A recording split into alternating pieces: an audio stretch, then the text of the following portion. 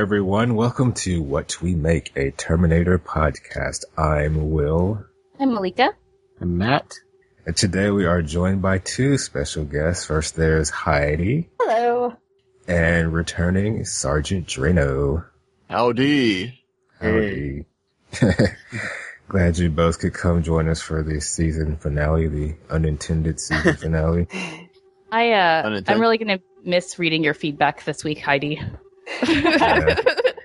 Maybe you can just tell me what you're going to say and I'll say it for you. Oh, okay. I'll just type it in the chat and then say it. Okay, yeah. That works. Heidi, this is our time on the show, but this isn't your first time watching the Sarah Connor Chronicles, right? No. I watched it when it originally aired. I think I have said in feedback before that I had never seen Terminator before, and I can't remember exactly if I watched the movies in preparation to watch the show or if I watched the movies like during the run of the show, something like that. I can't remember exactly, but I basically watched it because a couple of my favorite podcasters were doing a podcast, and so I was like, okay, I'll watch it. Yeah. Did you time travel? Yes. Okay, let's put it that way. Can't really talk about that. Who was it that did? Which one was it that didn't quite watch Terminator 3? I remember somebody That's me.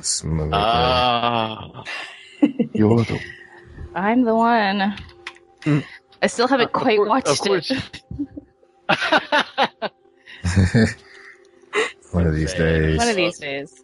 Yeah. We're about a month away from Genesis. Ooh. Yay. I just saw some clips they released today, and one of them was of Kyle Reese going through the mall, and I was so excited because it's like shot-for-shot remake. Yeah, I think I saw some of that. Yeah, with, Emilia Clarke. Well, Guys, I have no idea what this is about, so... Well, before she gets there, I mean, it's just Kyle Reese. He goes into the department store, and the cops are chasing him like normal, and it's Jai Courtney or whatever the guy's name is, and it's like the same shot from the back, and then he like scoots along the floor in the same way, and then he passes by some shoes, he picks them up, holds them up to his foot, then he runs off screen, then he like goes into the photo booth, and you see the night come down and the Velcro go across. I was like, it's exactly the same.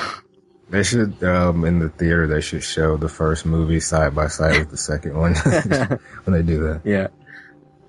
But I got a question to ask you guys. Do you ever watch those Watch Mojo top 10 lists on YouTube?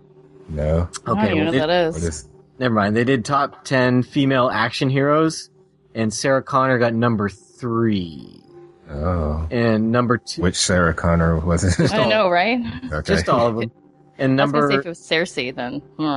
Number 2 was Beatrix Kiddo, and number 1 was Ellen Ripley. Do we agree with this? I can't argue strongly against it, but yeah, those 3 should probably be the top ones. Somewhere in there. What are the other 2 from? Ellen Ripley's from Alien, and I haven't seen it. Beatrix Kiddo is from Kill Bill. Okay, haven't seen either one. Maybe Sarah Connor above Beatrix Kiddo. Yeah. Yeah, I kind of agree with Ellen Ripley as number 1, though. Yeah. She's like the prototype for the model. Yeah. Yeah. Oh, today we are here to discuss episode 9, What He Beheld. The last episode they completed before the writer's strike.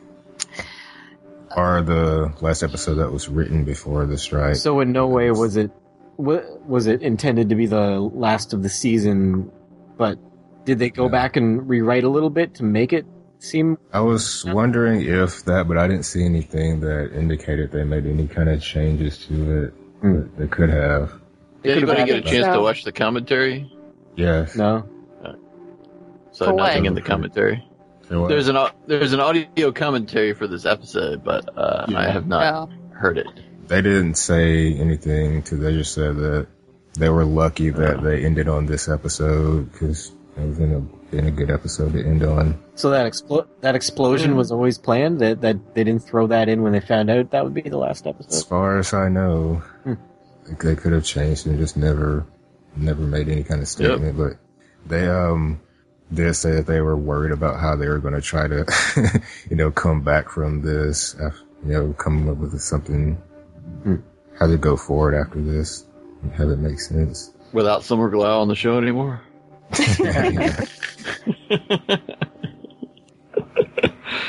So this episode originally aired sometime in 2008. I forgot to write the date. It was March. I was actually just looking at it. It was March 3rd. I was looking because the writer's strike went until February 12th, so it is very possible that they did change the ending slightly. Yeah. It's directed by Mike Roll, who's directed episodes of shows like Smallville and Kyle XY Reaper. And it was written by Ian Goldberg, who's a producer on Once Upon a Time. Ratings were 8.29 million, which is up about 300,000. Can y'all hear Reese running around? A little jingle, but not much. It's not bad. Cops are after him. He was barking at the neighbors, and I got mad at him. Poor guy. Yeah. He's been through a lot. We should give him a break. So the commentary was by Josh Friedman, Ian Goldberg, Summer Glau, and Brian Austin Green. I wrote down Derek Russell for some reason. I was thinking about Derek Russell. He is one of the hosts of the Sky Next podcast, but Brian Austin Green.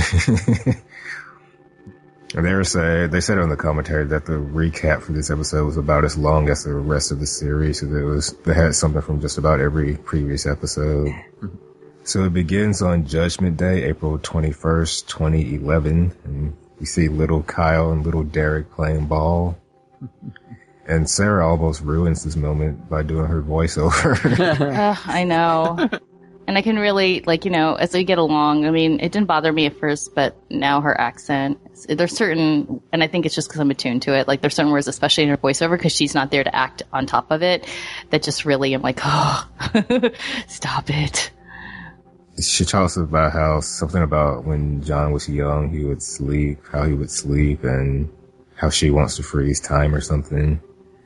And little Kyle finally hits a ball and thinks he hears fireworks, but it's actually missiles going overhead. I don't know. I don't know how they would ever survive standing out in the open like that. Yeah.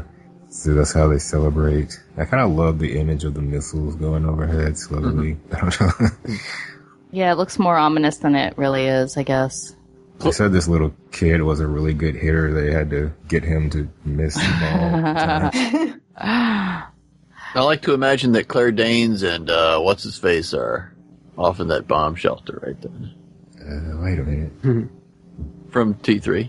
Yeah, I know. I was trying to figure out how to reconcile the timelines. But I'm not going to try. So back in the future... Wait, no. This is the present, but it's the future also, isn't it? Oh, time travel. I know. Somebody's playing Halo in an internet cafe. And Sarah and Cameron are there to meet with Sarkisian to get the Turk, and some guy, I just called him Dorkface, thought them to get their money, and who turns out later to be the real Sarkisian, but I'm just going to call him Dorkface for now. And they go to try to find fake, I'm just going to call him Sarkisian. Not Dorkface? Yeah. But Dorkface is, he's the guy who does Dr. Venture on the Venture Brothers. Okay. Really? Carter, yeah. Wow. They mentioned it on the commentary. There's Dr. Venture. That's awesome. Outside in the car, Derek and John are having a funny conversation about why they're waiting outside. It's one of my quotes. Hey, okay. It was one of mine, but I'll let you have it. John talks about Moore's Law, and that's why they can go from chess computer to apocalypse in 4 years. Is that a real thing? Yeah, Moore's Law is real. And they mentioned Moore, the founder of Intel, and I contracted Intel. And I remember a few weeks ago, there was a day, I guess they were celebrating Moore's Law, and there were these posters, there were these signs of facts and pictures of the Moore guy, all over the building and the cafeteria. And it's damn, I must work at a tech company since they talk about Moore's Law, but I didn't even realize that he was one of the founders of Intel. So Derek says a lot can happen in 4 seconds and how they just went underground after the bombs hit. Where did they go? Their basement? That shouldn't work. They went to the sewers. Subway. Derek tells them a little bit about Daddy Kyle. I guess he didn't let Kyle in on the fact at first that machines are taking over. The commentary, they said there was a little subplot that they had to take out about the little kids being chased around the tunnels, and Summer said it made her cry. And Sarah and John get an IM. Sarah and Cameron get an IM about the Turk, and they get another message saying they need to bring 500,000 to a certain place. They ain't got that kind of money, but Sarah has a plan. So this dude, was he... When did we first hear of him? It seemed like he came out of nowhere. He kind of did, didn't he? Who? The guy... Yeah. Well, there was a few episodes back where they got the name from the dancer of who they sold the dancer and her brother who they sold the Turk to. Okay. The ballet teacher. I mean. Yeah. So Sarah can come up with like ridiculous amounts of money very quickly. Yeah. I think this was Derek's money, wasn't it? Yeah, well. Yeah, the diamonds. I think the diamonds would have lasted longer than that. Diamonds are worth a lot of money, are they not? Maybe they had to pawn them. Even little ones. Yeah. They had lots of them. Ellison goes to see Charlie. It's been 8 years since they've seen each other, apparently. And They look a lot different. yeah. So Ellis is talking about the rapture and quoting the book of Revelation. Y'all remember a few weeks ago I said that was my favorite part of the Bible? Yeah. When they were talking about it, I was thinking about this episode. That always just makes me think of Johnny Cash, which Yeah. later. I love that. So we're gonna get to the love song in a that. minute. Yeah. And I heard, as it were, the noise of thunder. Mhm. One of the 40 saying, "Come and see." I was tempted to just read Revelation 6 right now. I'll read that on my own later. You're scary. I was gonna say you should just read it out loud. Yeah, you have the voice for it, Will. Yeah, And seriously. I saw and behold. Ah! Scary. This is why he podcasts. I'm just going to release one episode of me just reading. Yeah, we should take a week off because, like, in between seasons, and that's what you should do and scare and You should scare just our audience. release you reading The Raven or something. Yeah. Both Or is the there Raven a- and Wolverine. Is there a Terminator tie-in novel? You could like just read the novel. Yeah, I'm sure there are some. I know they're comic books. Ellison tells Charlie that he's seen some things. I've seen some things and heard some things, and thinks Charlie knows that Sarah's alive and where she is.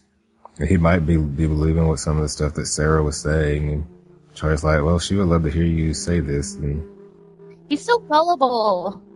Charlie. Isn't he? Like, it's just like, oh, yeah, like, okay, I'll go tell her right away. Little puppy dog. it's the perfect boyfriend, but that she's not dating. Yeah. Yeah, that she's not dating. I totally agree with her later. Like, okay, so he came to you, now you run to me. Hello? I know. Are they watching you?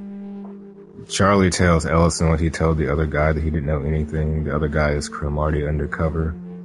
Well, I did notice that Charlie reacted when Ellison mentioned Skynet. That should have been a hint to Ellison, maybe.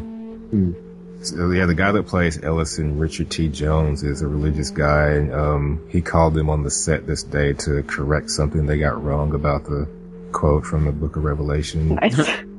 Oh, wow. That sounds like what Ellison would do, the character. Yeah. Excuse me. It's a pale horse, not a white horse. Or a white horse, not a pale horse. I mean, Yeah. Somebody else rides the white horse, I think. yeah. Death. Alright. Death rides the pale horse. One of the other ones rides the white horse. I can't remember which one, though.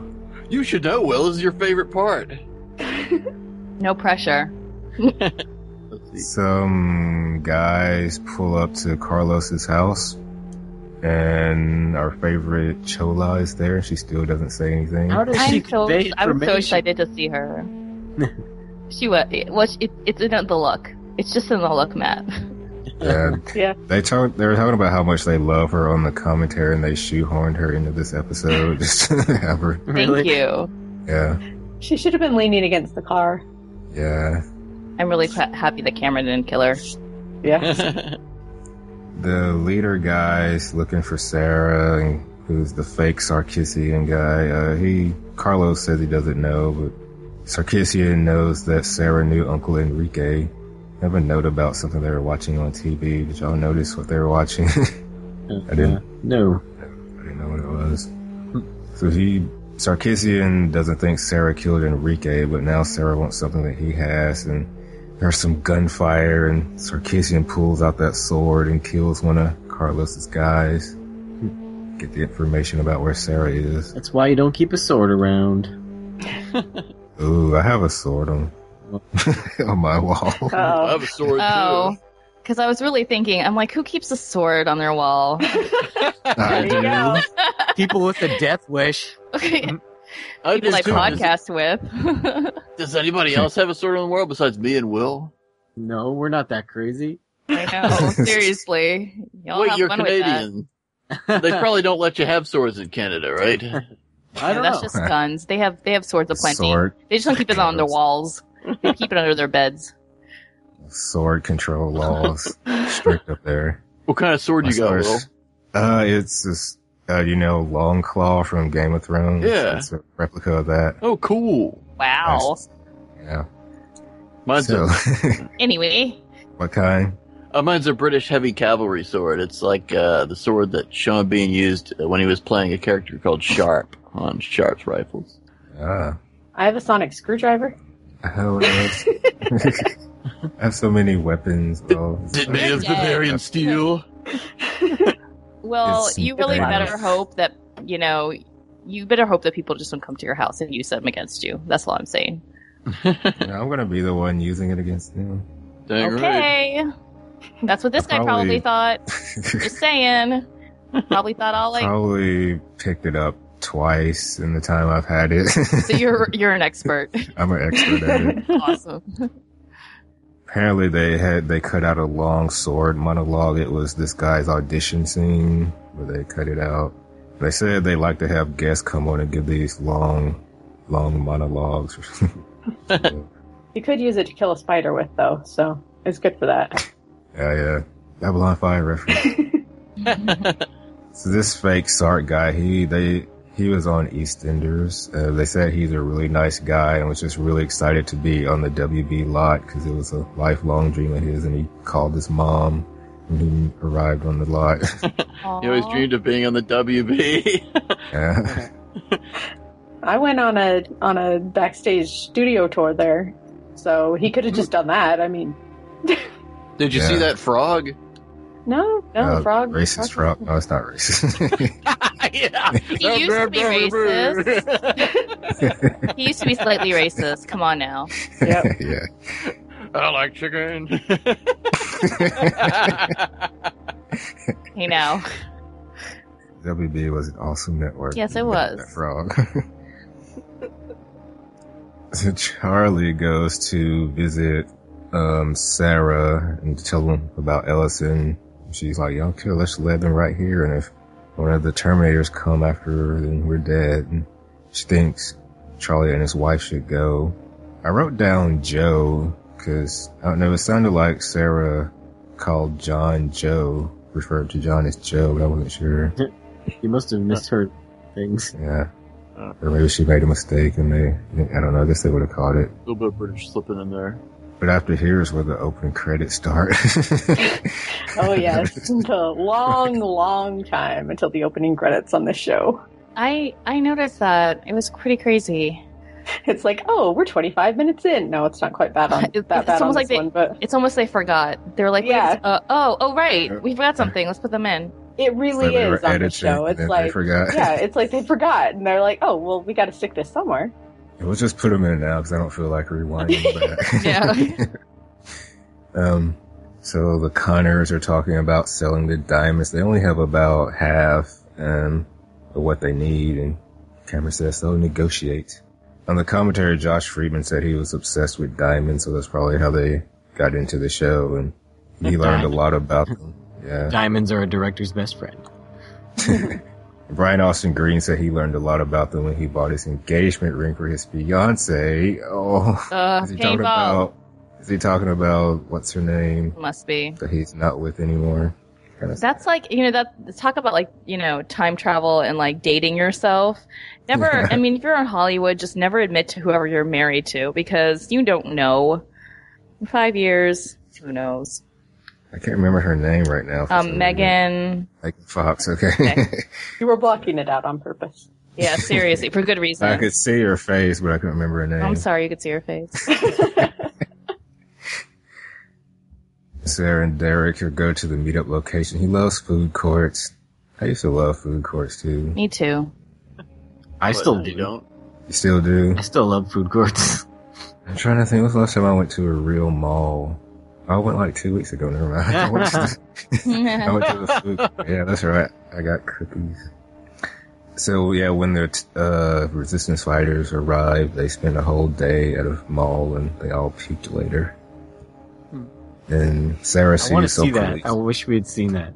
Really? Yes, that's Well, I mean, not the puking, just them enjoying the mall and the food court. the food. I want to see these future people enjoy this kind of thing. So yeah, they leave when they Like see a the darker police. version of Mallrat. Yeah. Sarkisian is in their house when they leave. He wants $2 million not to turn her in. They're saying in the commentary, they're talking about how Derek was just staring and not blinking when just looking at Sarkisian, and how they're saying that, you got two crazy people, and who's crazier, Derek or Sarah? It was just going to be a contest of who went out crazy.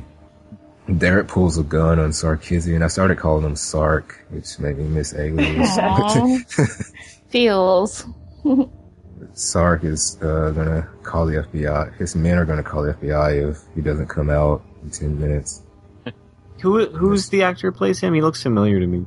Sark is in. I didn't write his name down. He's kind of. I didn't notice anything that nothing stood out. Where he'd been in. He's British.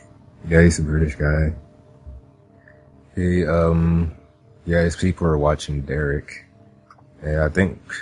Just people are watching John, sorry. I think Derek was close to mentioning Cameron. Is that what Sarah stopped him from saying? Because she was like, people don't know what they're getting into, something like that. They're getting into a trunk. And Sarah has 24 hours to get the money, and Derek's going to follow him. And we see somebody watching Sarkisian leave, who I'm assuming is Chola watching them. Yeah. The car, yeah. She followed them there. I noticed the walls in the house looked like they needed some work, like papering or something. I don't know. You're such a critic. Poor guys. I just found the abandoned house in Netballer trying to fix it up. So John and Cameron are at the Science Museum. And I noticed John's lip gloss he had on. What? I didn't notice. It looked like yeah. Anyway. He just had Chapstick. He just had sweaty lips. Okay. Chapstick. There's some in the corner of his mouth that looked like he was drooling a little bit. He was in the food court. He was salivating. Okay. Yes. Okay. Buy it. Why not? Cameron notices how quiet John's been. I keep calling John Derek for some reason. Because it's his birthday, and I guess he thinks Sarah forgot. Last year she got him a flak jacket. Cameron thinks that's a tight gift. Oh God, not with the tight again. I love it. That's tight. Tight.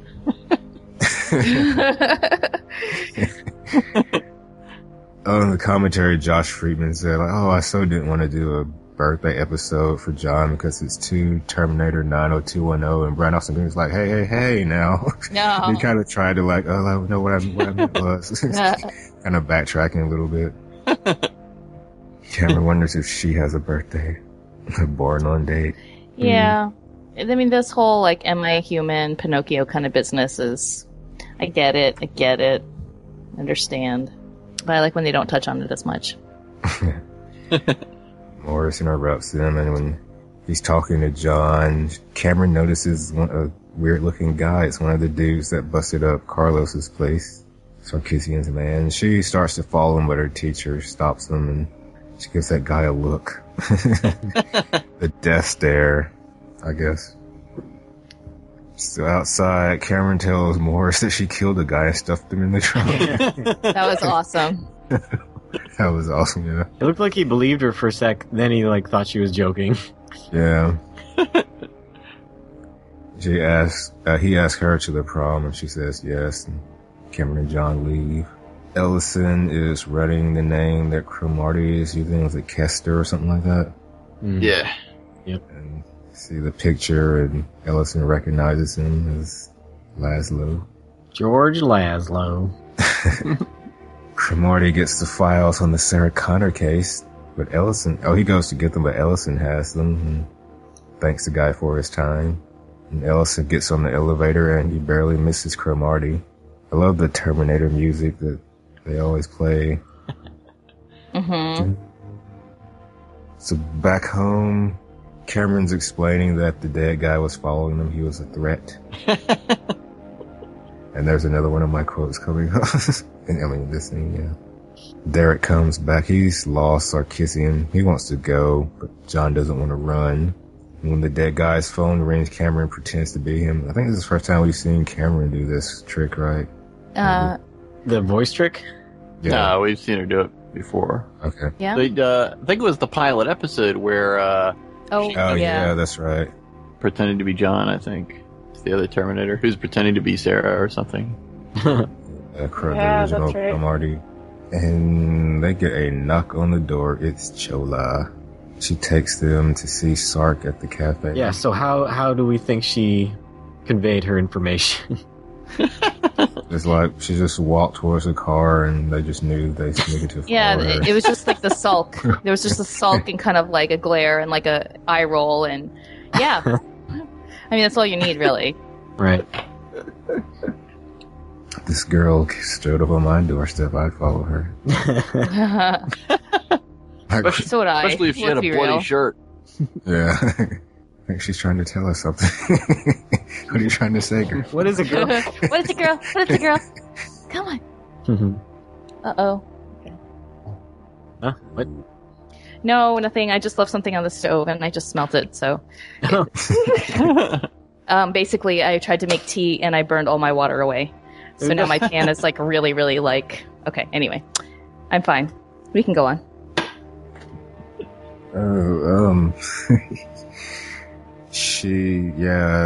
Sarah slams Darkface into the table, his face into the table.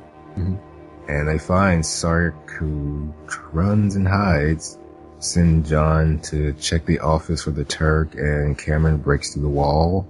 And in the office, John finds a little girl who's waiting for her daddy to finish work. Poor girl. She was really Yeah. cute. So you see she has a red backpack in this scene, and I guess it was a popular fan theory that people thought the Turk was in that backpack. What? It was going to show up later, I guess. But Okay. That's a little bit I kind of much. wish that Fix a Tracking guy actually had turned out to be your dad. I almost kind of think that would be more interesting. now it'd be like Kill Bill, where she sees her mother die, and if you want to come get revenge later. So John tells her to stay in there with the door closed, and they break into the room Sark was in, but he's gotten away, and Sarah sees a video feed of him approaching John from behind. So they all kind of converge, and Sark has a gun on John, and Derek has a gun on the little girl. Not my kid. Not mine either. Derek must be the best shot in the world because he shoots Sark in the head. Yeah, really, he was risking a lot there. Yeah. Paid off, though. Yeah. I was surprised that nobody, chewed him out for that risky move. It worked. John had to change his pants first, but Seriously. apparently the little girl actress was given the option of not being in the scene when the gun was fired, but she said she had to be there, but What? you still don't see her when they shoot the gun. Wait, that's really messed up. Who made that decision? She did? The little girl did. She's too young to make that decision. Where are her parents? Oh, Oh, yeah. They're in the gift shop or whatever. That's on the Warner Brothers lot. Yeah, she's not actually an actress. She actually was a girl that just happened to be there waiting for a dad to finish work. She's like, I want to Oh. see. That's terrible. They're in the gift shop buying a Gilmore Girls mug. It's like, wait, you didn't cast her? No. Buying a doll of that frog. Oh my god. So the girl confirms it wasn't her daddy. Her daddy works in the cafe. They get Sark's hard drive and leave. And Chola takes them back home. Cameron's like, I might have to kill you. Why did she threaten to kill her? Poor thing. Because she knows. She knows I don't stuff. know that she's threatening. She's just thinking out loud. She's sort of wondering. But you know she'll Chola's never like, tell anybody. Chola's like, fine, kill me, see if I care. I hate you anyway. She said that with her eyes. Yeah, seriously. And Cameron But, thinks like- they're such good friends. Yeah, that's what I was thinking. That's what my note said. They are totally friends. Yeah. Right now. She also thought Chola. the suicidal girl was, you know, Right. her friend. Right, exactly. Cameron, poor thing. She doesn't know about the girl code. Well, she might give her a tight present, so. Yeah, I know. Not gonna ask what that is. So Chola got revenge for her people that died. So Ellison is talking about Cromartie with Agent Simpson. The blood that doesn't match Laszlo's blood, so this fake agent must be an impersonator. He's a good liar. He's a monster. He's a monster. They're gonna go. I don't know what that was, but it was all. I don't either. They're gonna go get Cromartie, Kessler, whatever. John's having trouble accessing Sarkissian's hard drive. It's gonna take him a while to get the rest of the information. Sarah keeps touching him. Creepy. Sarah touching anyone is creepy. Yeah, I agree. Sarah leaves. Derek takes John out for his birthday. Cool Uncle Derek. Yeah. I really like this scene. Buy him some That was a beer. good scene. You should have taken the beer. Yeah, I know, right?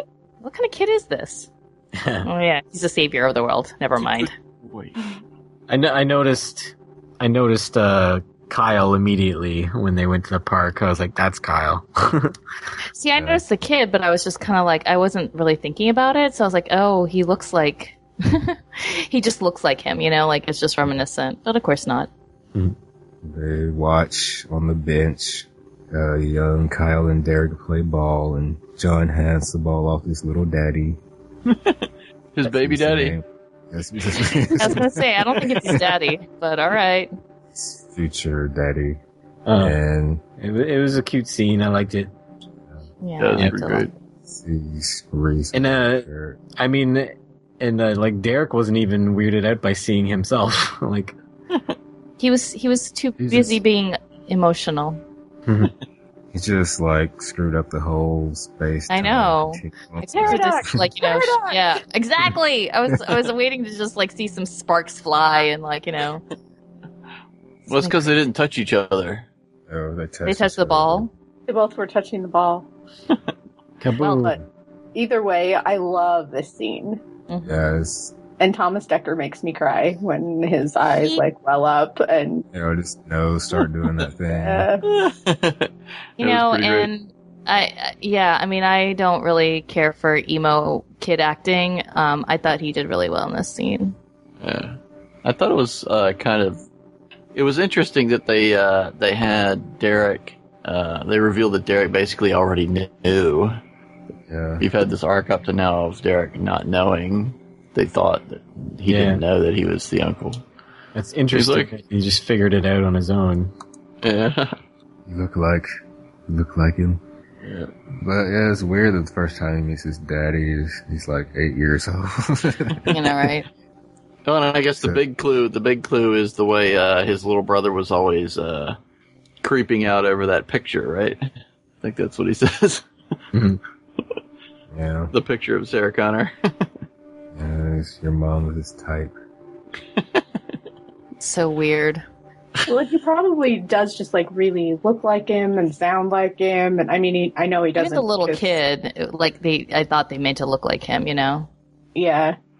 I know that he really doesn't because the actors who played him aren't actually related, but you know, like, people can really resemble their fathers or other family members, and sometimes even mannerisms, it seems like, are genetic. So, and I mean, it's like Cersei doesn't look like or Linda Hamilton, so there's a lot of that going on. yeah. I'm not going to let it go. All right. On the commentary, they said while this scene was being filmed just a few feet behind them, they were throwing stuntmen into a swimming pool. Oh my gosh. For the next scene. Is it the next scene? Can we talk about it? Yes, but yeah, first thing you hear this song start playing, which, oh my god, I love I got song. chills when I heard the song. When I first watched this episode, I had never heard the song, but I immediately recognized the voice, and this song just made this scene like 100 million times better. Like anything from Johnny Cash makes the scene better. Yeah, I agree. It was so good. So I actually have some... Oh, go ahead. I was going to say I really liked the scene too, but I didn't like how they all fell into the pool.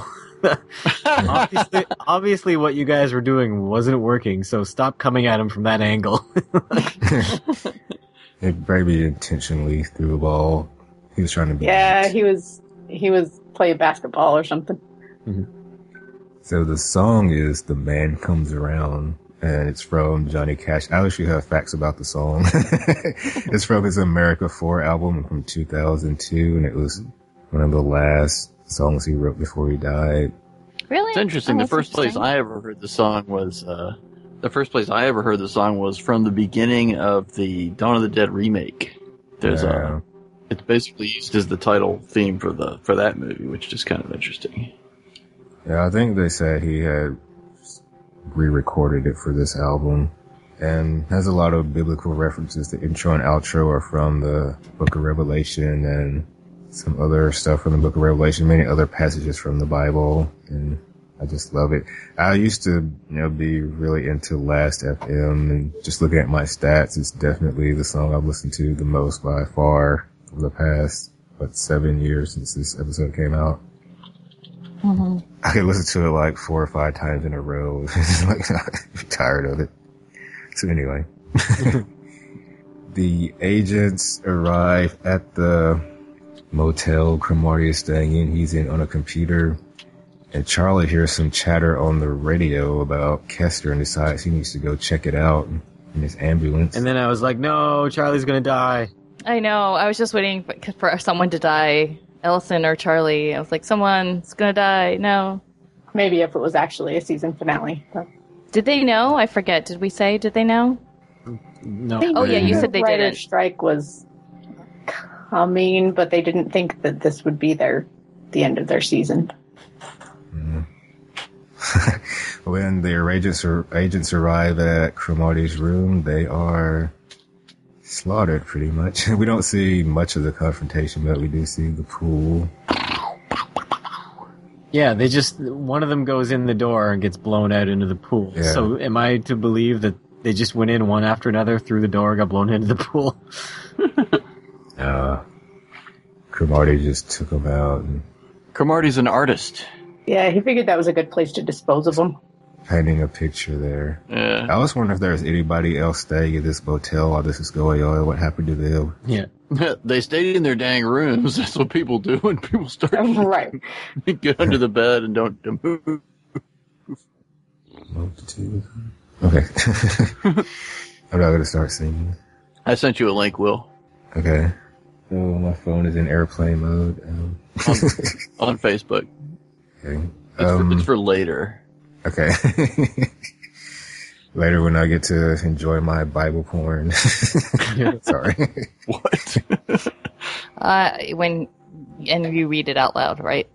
Yeah. Yeah, it's It'll be a bonus episode of what we make. Oh, yeah, they said in the commentary that a lot of people, I guess they mean the powers that be or the production people maybe didn't want them to use this song because they thought it was too up-tempo, but I think it worked perfect. Yeah, it did. That's great. Afterwards, Ellison is the last one left. Cromartie points a gun at him but doesn't shoot. Why? I hate these Terminators with their long cons. Maybe he has an important part to play for Skynet in the future. That's right. He has like a non-kill order on him. Yeah, but then you would He think could. you wouldn't consider killing him for so long. He'd be like, "Oh, I'm not supposed to kill that guy," and he would just walk away. He was about to kill him, then he thought better of it. He's like, "Nah, I'll let you live." Well, that's when the little image on his screen came up and was like, "Oh no, can't kill that one." It took him that. You know, their brains don't work like ours. I think it was cruel to let him live. At this point, I flashbacked to the Skynet days and was just saying, "Run, Ellison, run!" Oh, man. Too late to run. Yeah, she was trying to put ammo on his gun when Cromartie was approaching him. I guess he's just like, fuck it, there's nothing I can, this is not it. I'm just gonna try I'm just gonna go down shooting. So next is Sarah's voiceover, and on the commentary, Josh Friedman said that he regretted putting this voiceover in here. Oh, don't forget Charlie. Don't forget Charlie in the ambulance here, and this is going. Oh yeah, Charlie. Charlie arrives and sees Cromartie leave, and I love the music that was playing here. Bear McCreary score at this point finds Ellison. Yeah, just at first, because he's like kneeling down, I thought that he was dying or something. I was a little bit concerned, but I mean, I just love the actors. Look at both of their faces was kind of amazing. Yeah. Josh Friedman said he didn't realize just how powerful this moment was by itself, so he should have left. This is the only voiceover he regretted putting in. Whenever there's a choice, leave. Yeah, that's what I've said. Whenever there's a choice, leave it out. She said something about the Lord of the Flies, losing. Oh, and that's later. Which is a terrible book that you should not have to read in 7th grade. I know, right? It scarred me. Yeah. Terribly awesome. Yeah, it's just like Bambi and all those like really dark Disney tales. I don't know what people were thinking. I mean, I want to maintain my innocence a little bit more than like the age of like 6. It's just not fair. Yeah, in 7th grade, I was highly disturbed. I know. I was hormonal. I'm like, you're giving me this to read? What are you trying to do? Just give me ideas? So, yeah, Ellison's kneeling down over a dead Agent Simpson. And Sarah's saying something about how the kids in Lord of the Flies wept for the end of innocence and the darkness in men's hearts or something like that. Oh, wow. So, apparently, they weren't the only ones. Yeah. So, Catherine Dent, who played Agent Simpson, apparently she was on the set this day when they shot the scene and didn't know she was about to die. Are you serious? Oh my god, that's terrible.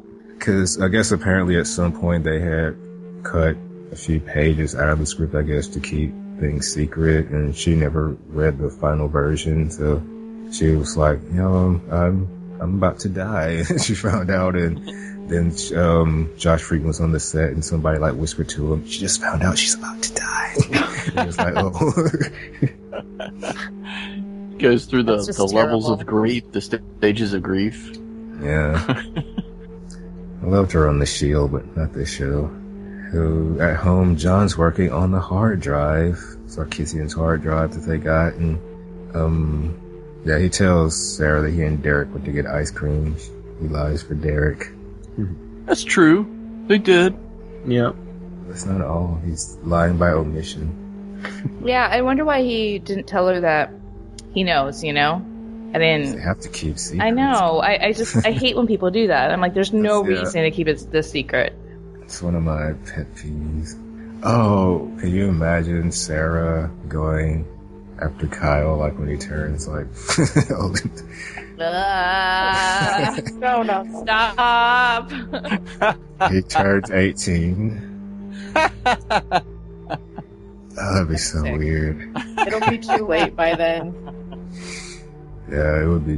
But she has to realize that he is alive, and I wonder if like she ever thinks about it. Yeah. About going after the little kid? Going just to say hi. No, just to be like, to see her. What was he? Like, baby daddy? Baby daddy, yeah, that's pretty much it. Just be like, yo, you're gonna score big, kid. One of these days, you're gonna. Oh, maybe that's why. Maybe he sees her when he's young, and he like develops like the childlike kind of like infatuation with her, and that's what carries over into when he's older. Maybe that's the reason. I'm gonna find a way to go back in time so that we're the same age. Exactly. I'm gonna hit that. I'm gonna create this guy. So what do we think's gonna happen to Cameron? She blew up. I don't think the glob out. I think, but she's gonna take serious fixing, and I figure that's how John will cut his teeth on developing some of this tech. Well, I mean, at worst she's just gonna have no skin. And didn't she grab a bunch of extra skin? I don't know. Maybe she left behind a manual. In the case of my demise, this is how you recreate me. I'll have to find another one of those scientist guys to like fill up a tub with goo. Meat bath. I like the line about sending Cameron out to get ice cream, so if that was she was on her way when she got blown up. I just love their delight in John's delight when he says he sent her out to go get cake. And he's like, just the expression on his face, the thought of her going to get cake. Oh. And then I want to go get some ice cream when we finish this. Ice cream's always good. Cake. Yeah, it was cake. Ice cream. Yeah, it was. There's ice cream, cake, and Sarah's non-cooking mentioned in this episode. And she actually smiled and was happy and like a normal human being for once. For like 2 seconds. What you got? Do we know what his present is this year? A blown up robot. Cake. Yeah, there was one part in the commentary earlier that when Derek was staring that guy down, they were saying that they wanted more Cameron Derek stare down, but someone's like, no, I don't have to eat any more pancake. So it's not just him, not just us. So when Cromartie was leaving the motel earlier, they said that they tried to dress him in black like Johnny Cash. In this scene, they said that Cameron was dressed a little like Johnny Cash and a little like Arnold. He did have kind of a Western shirt on. So when you see a close-up of a key in a TV show, you know that's trouble, right? Yeah. They're focusing way too much on this process of starting the car. So that's a hint, and that wasn't with Dr. Venture walking away. Yeah, dork face. And the car explodes. And then you hear... Is this where you hear Johnny Cash saying, I heard a voice in the midst of the four beasts? Mm-hmm. And that's the end of the episode. It said that 22 agents went to Cromartie's hotel. That's how many witnesses saw Cromartie and the pilot shoot up the school. Is it? What's significant about that number? Nothing. Every show there were has 22 people in the pool. Yeah. Apparently they wanted Garrett Dillahunt to play Cromartie in the pilot, but I guess there was something odd about the audition or whatever, and Fox wanted him to redo it, but either he couldn't or wouldn't come back to redo it. He might have been doing John in Cincinnati at that point. He does make a really good Terminator, I think. Still out there. Yeah, I just saw him. I'm catching up on Brooklyn Nine-Nine, and I just saw him on that. And I was like, oh my gosh. It's George. It's George. So do we have any quotes? I only have one. I do too. But it's yours, Will. That's a tight present. Go for it, Malik. I have two. I have a backup. I only have that one. Okay. Giving it to Heidi. Go for it. Remind me again, why are the boys out here and the girls in there? Because one of the boys is still wanted for murder, and one of the girls is harder than nuclear nails. Yeah, and the other one's a cyborg. Snap. That was good. But that Cameron, he was a threat to us. John, did he say anything? A name, a location? Cameron. He said very little, and then he was quiet. Yes. Oh, I guess I have one. It's James Ellison quoting the Book of Revelations. Ooh. And I heard, as it were, the noise of thunder. And I heard the voice of the fourth beast say, "Come and see." And I looked, and behold, a pale horse, and his name that sat on him was Death. And hell, he followed him with him. Dun dun dun dun. Do you have any others? Oh. I would listen to that song tonight. You can click my link and listen to it. Right. I don't have any quotes. Feedback. All right. So, who is our badass of the week? What's her name? Chola. Chola, yeah. Cholo. She's pretty badass. However she relayed all that information without speaking, that makes her badass. That's actually true. I mean, that's pretty some hard work, you know? So, Chola. For me. All right. I'd go for Tiny Kyle Reese.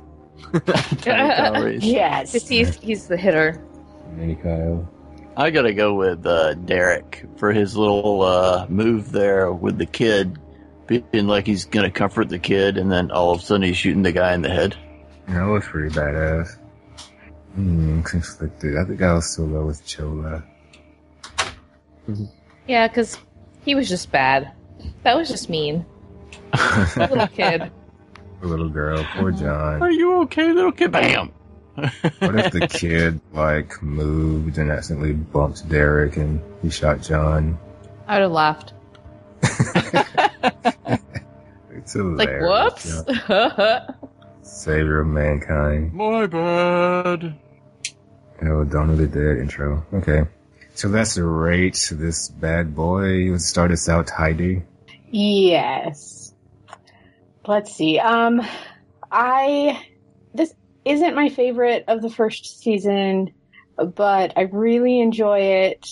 You can kind of tell. I can't remember right now.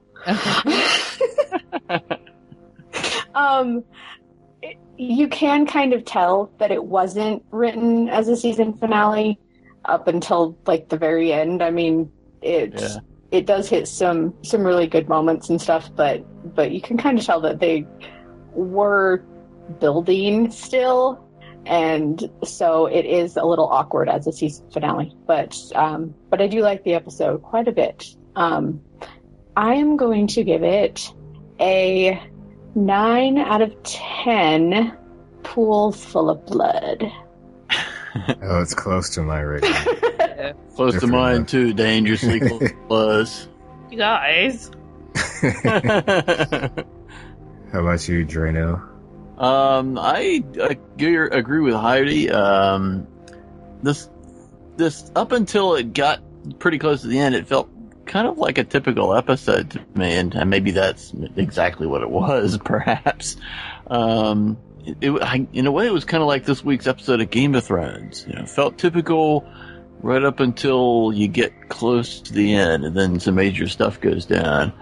Talking about the Hard Hope episode for those listening. Heck yeah. So I will give it 8 out of 10 FBI agents tossed in a pool. Got you. That's close, but not quite. Okay, I'm still going with mine. How about you, Malika? You guys are too funny. We're dancing around. I know. I can't wait to hear yours as well. So I agree with both of you guys. At the first I actually forgot this was the finale, and it just seemed like a regular episode, and then it got really, really good. And so I almost wonder if they knew when they were in post or what have you that this was, or not even post, but somewhere along shooting, that it was going to be the finale.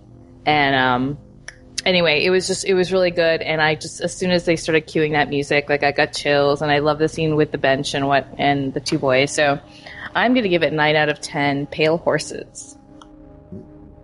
Oh, I like it, pale horses. How about you, Matt? I liked it. I'm starting to like Derek Reese a lot, just like his brother Kyle. And I like seeing Kyle in this one. You have a cousin named Derek, or no? No. I like no nonsense Derek Reese. I like cool Uncle Derek Reese.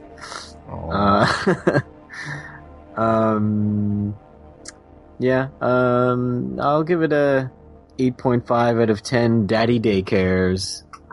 Oh. But I love this episode, and I think 95% of it has to do with that song and that one scene. And yeah, I know it doesn't really feel like a finale for most of it, but the two scenes I like the most are the bench scene and the motel shootout scene. And yeah, so I'll give it 9.5 out of 10 agents floating in pools. The other half's an arm somewhere, I guess. Well, let's just do feedback, shall we? Heidi, what's no, I'm kidding. First email is from Danielson. I'll read Daniel's email. Daniel says, "Hey, Chroniclers. Hey. What would you do?" Hi. Sorry, that just sounded like you and your voices tonight. Hey, Chroniclers. Hi. Ellis, wait, I skipped this first sentence. What would you do if you were just standing in the park one day and suddenly saw missiles streaking across the sky? I would salute, no. Well, this is the end. Goodbye. Nice knowing you, boys. Ellison is a terrible house guest. After Charlie lets him come into his home and drink his coffee, he starts spouting Bible verses which mean nothing to him. When I first watched the series, I really didn't get the reason for this religious dimension to Ellison's character, but looking at it now, I guess turning to his faith is supposed to be his way of trying to make some sense out of this crazy sci-fi world he has stumbled into. So yeah, wasn't he praying when Cromartie had the gun pointed at him? Was he? Yeah. Yeah, and they also another touch around religion was Charlie's wife is a Catholic. Oh yeah. Yeah. The cross. I'm not sure how fake Sarkisian found Sarah's house. The implication seems to be that he tortured Carlos with that sword until he squealed.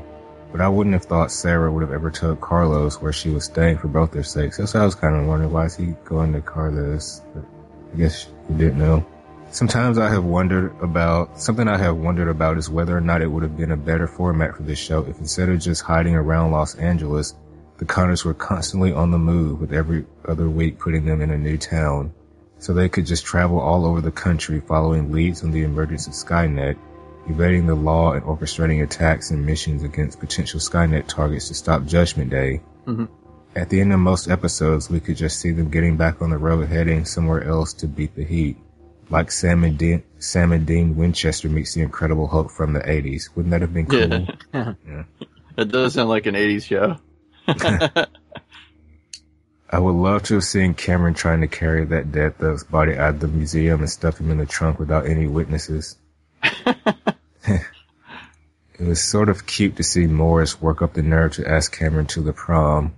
I want to see the scene where Cameron goes to the prom now. Oh, we won't get to see it. I wonder if we would have. Yeah, it would have been awesome. And Derek probably would have asked his blonde friend, his name I can't remember. What do you make of Cameron giving the gun to Chola after asking her if she needs to kill her too? Apparently, this is me talking, apparently a lot of people thought Cameron was giving it to her to kill herself or something like that. I'm sure it's for protection. It was amazing how Derek was able to, in a split second, one-shot fake Sarkisian in the head, not only before he could pull the trigger, but without even grazing John. I love John's face afterwards, though. He's not pissing himself because someone just had a gun to his head. He's pissed off that Derek resorted to bringing in that little girl he tried so hard to keep safe from this. But it does make me wonder just how far Sarah would go. In the film, she couldn't bring herself to blow away Dyson, but would she do or condone something terrible, something horrible, if it meant saving John? If you aren't careful, you could take a lot of license when your self-declared mission is saving the future of the human race. That's probably not the kind of thing Fox would allow them to explore on a network show, though. I'm always somewhat disappointed we don't get to see more of the shootout between Cromartie and the FBI. It was artsy and stylistic, and I personally would have liked to see more of that fight. That would have been expensive. Yeah. TV show budget. Yeah. Do you think there was any special reason why Cromartie left Ellison alive? Because this season was cut short by the writer's strike, I get the impression they added the ending with Cameron getting blown up by the car bomb afterwards, just so they'd have a cliffhanger for the episode that was now stuck as the season finale. For the newbies, where do you think the show is headed after this? And what sort of stuff would you be most interested in seeing the show explore from here on out? I think there's going to be like a shift in story that was unintentional because of the writer's strike. And yeah, I don't know. Maybe Cameron's going to be out of commission for a while because she has no skin and she has to hide. No, she's been blown up and they have to go on different missions to try and recover all her parts from the four corners of the earth. Maybe they're going to, like, what's his name? Ellison and Charlie are gonna Get married. Are gonna get married. Are gonna team up and kind of like be their. I mean, I don't know. They're just gonna team up to help these guys, and then one of them's gonna die. Batman and Robin. Mm-hmm. Snake and Otacon. Oh. Yeah, but I think they're going to be brought back further into the fold because, now they like really witness something that's absolutely crazy. And so Ellison will be brought back in, but, I think that he and Charlie are going to work together or whatever. Do we have camera phones in 2008? Yeah, I think so. Yes. Yeah, they did. They saw it in the pilot, yeah. This one pushed the plot forward full speed ahead and had some really memorable lines and moments. I remember how much it sucked watching it during the original run on Fox and having to wait to see whether or not Cameron would return next season. I give it 8 out of 10 goth prom dresses for Cameron to try on. Daniel-san. Oh, gosh. I really want to see that. Thank you, Daniel. Our next email is from Ian. And... Bam. What's that? Okay, I'll take it. What'd you say? Oh, no. You can Okay. Go for it. Thank you. Okay. Hi, Chroniclers. Or we could alternate words. No. I am going to put a kibosh on that. That requires too much organization, and I'm not good at it. So, okay. Hi, Chroniclers. Even though I'm away on family holiday, I'm making sure to grab enough time to feedback on Season 1's finale. It's such a short-run series, episodes milestones deserve note. This episode contains a lovely touching of omens that slicks my mind from the whole TSCC. I'm talking, of course, of the moment where Derek gives John a chance to see his father as a kid. In doing so, he also reveals that he knows that that the two of them are related. Derek becomes more human, and he starts to form a bond with John that is very different than the other two John's life. There's a starting of a real affection between them. Even though it's from earlier in the episode, we get a glimpse of this in a scene between the two of them in the car. I think he means when they're talking about the girls. The real Sarkisian is in the running for this week's badass. After all, he's not only behind the whole Turk sale threat, but in the end sets the car bomb up and calmly walks away when the Glaubot sets it off. Nice touch to have the typical looking thug boss set up as the bad guy, just to undercut that by having an unassuming sales guy behind the whole thing. Having Cromartie slaughter an entire squad of FBI agents only to leave Ellison alive is another big moment. That, coupled with a car explosion, leaves this season on a great cliffhanger, even though it wasn't intended to be one. Here's to Season 2. I hope you'll be able to record a few commentaries, as there are things in the horizon that just call out for one. Thanks for continuing to do a great intercast, Ian. Thank you, Ian. Thanks. Yeah, we should do a commentary. I would have read that much more literally. What do you mean? Okay. Malika probably knows what I mean. There were some amusing typos in that. We will forgive him. Do I hear crickets? I don't know. I hear something. You might hear crickets. Okay. I have crickets. Okay. It's awesome. You might also hear frogs. You might hear some frogs. Okay, that's probably what I'm hearing. Are you outside?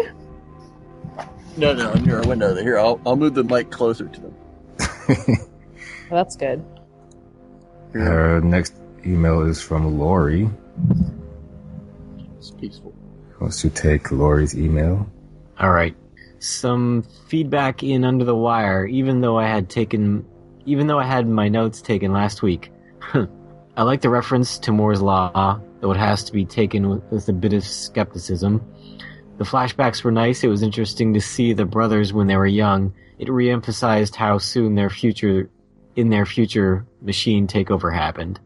I miss sending in feedback for the earlier episode with biblical references. These sort of things generally annoy me, but for some reason they do not here. I like the detective a lot, and that may be why. I also like the interaction between Charlie and the detective. Very nice sword on the wall. Knew it just had to get used. Call back to the diamonds was nice, but not sure if it answers how they are living in the house, as it sounded like they were only just then assessing their value. It was a nice piece of irony that the food courts became a concentration camp. I had a note that Derek is a lot like Cameron. He is really just as cold sometimes.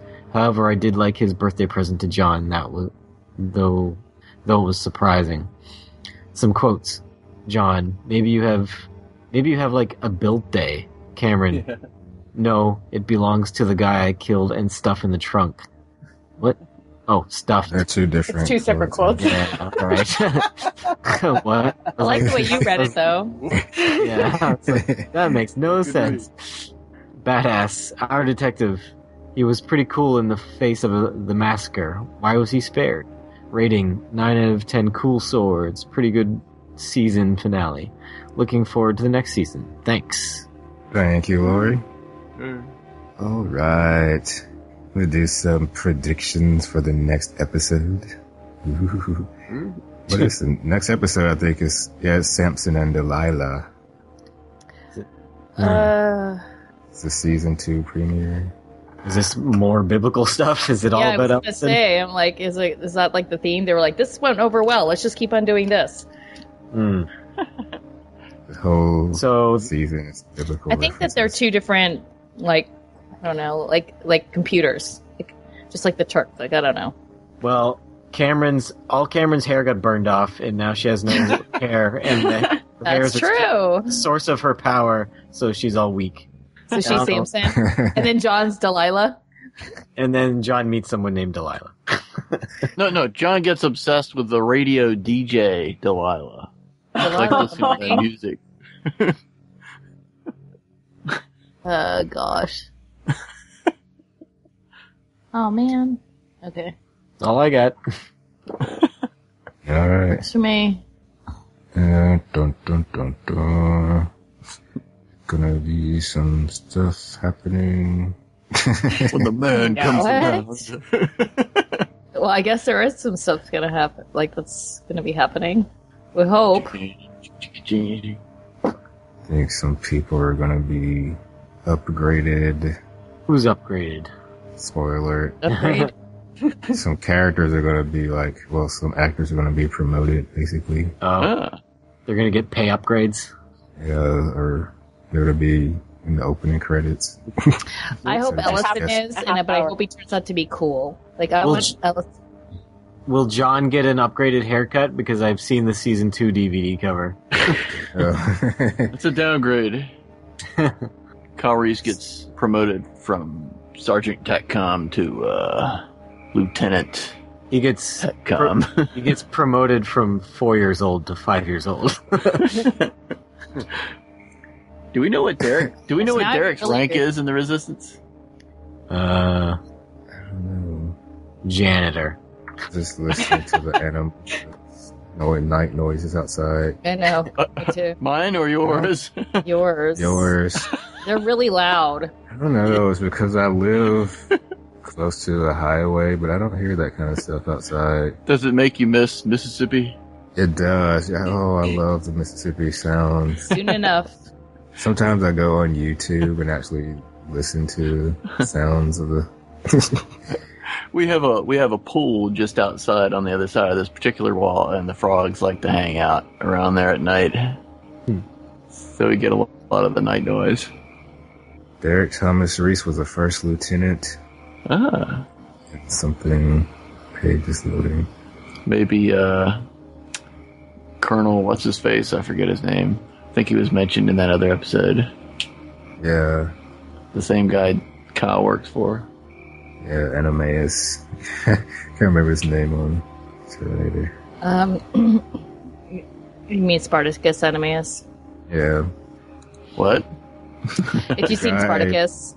Yeah. No. The guy played Spartacus. Oh. Well, he played Animaeus on Spartacus. Yeah, that's what I meant. Oh. I haven't seen it. Alright. My thing won't load up. My internet's a bit slow. So let's end the episode. Say, Heidi and Drano, thanks for coming. Thanks for having us. Yeah, thanks. Great to be here. Hope you both come back next season. I think you've got me on for something. Mm-hmm, me too. Yay! Oh. I have a story for you guys. Oh. Ooh, cool. So, between these 2 seasons, I went to San Diego Comic-Con and saw the panel, which I will post some pictures from on your Facebook group.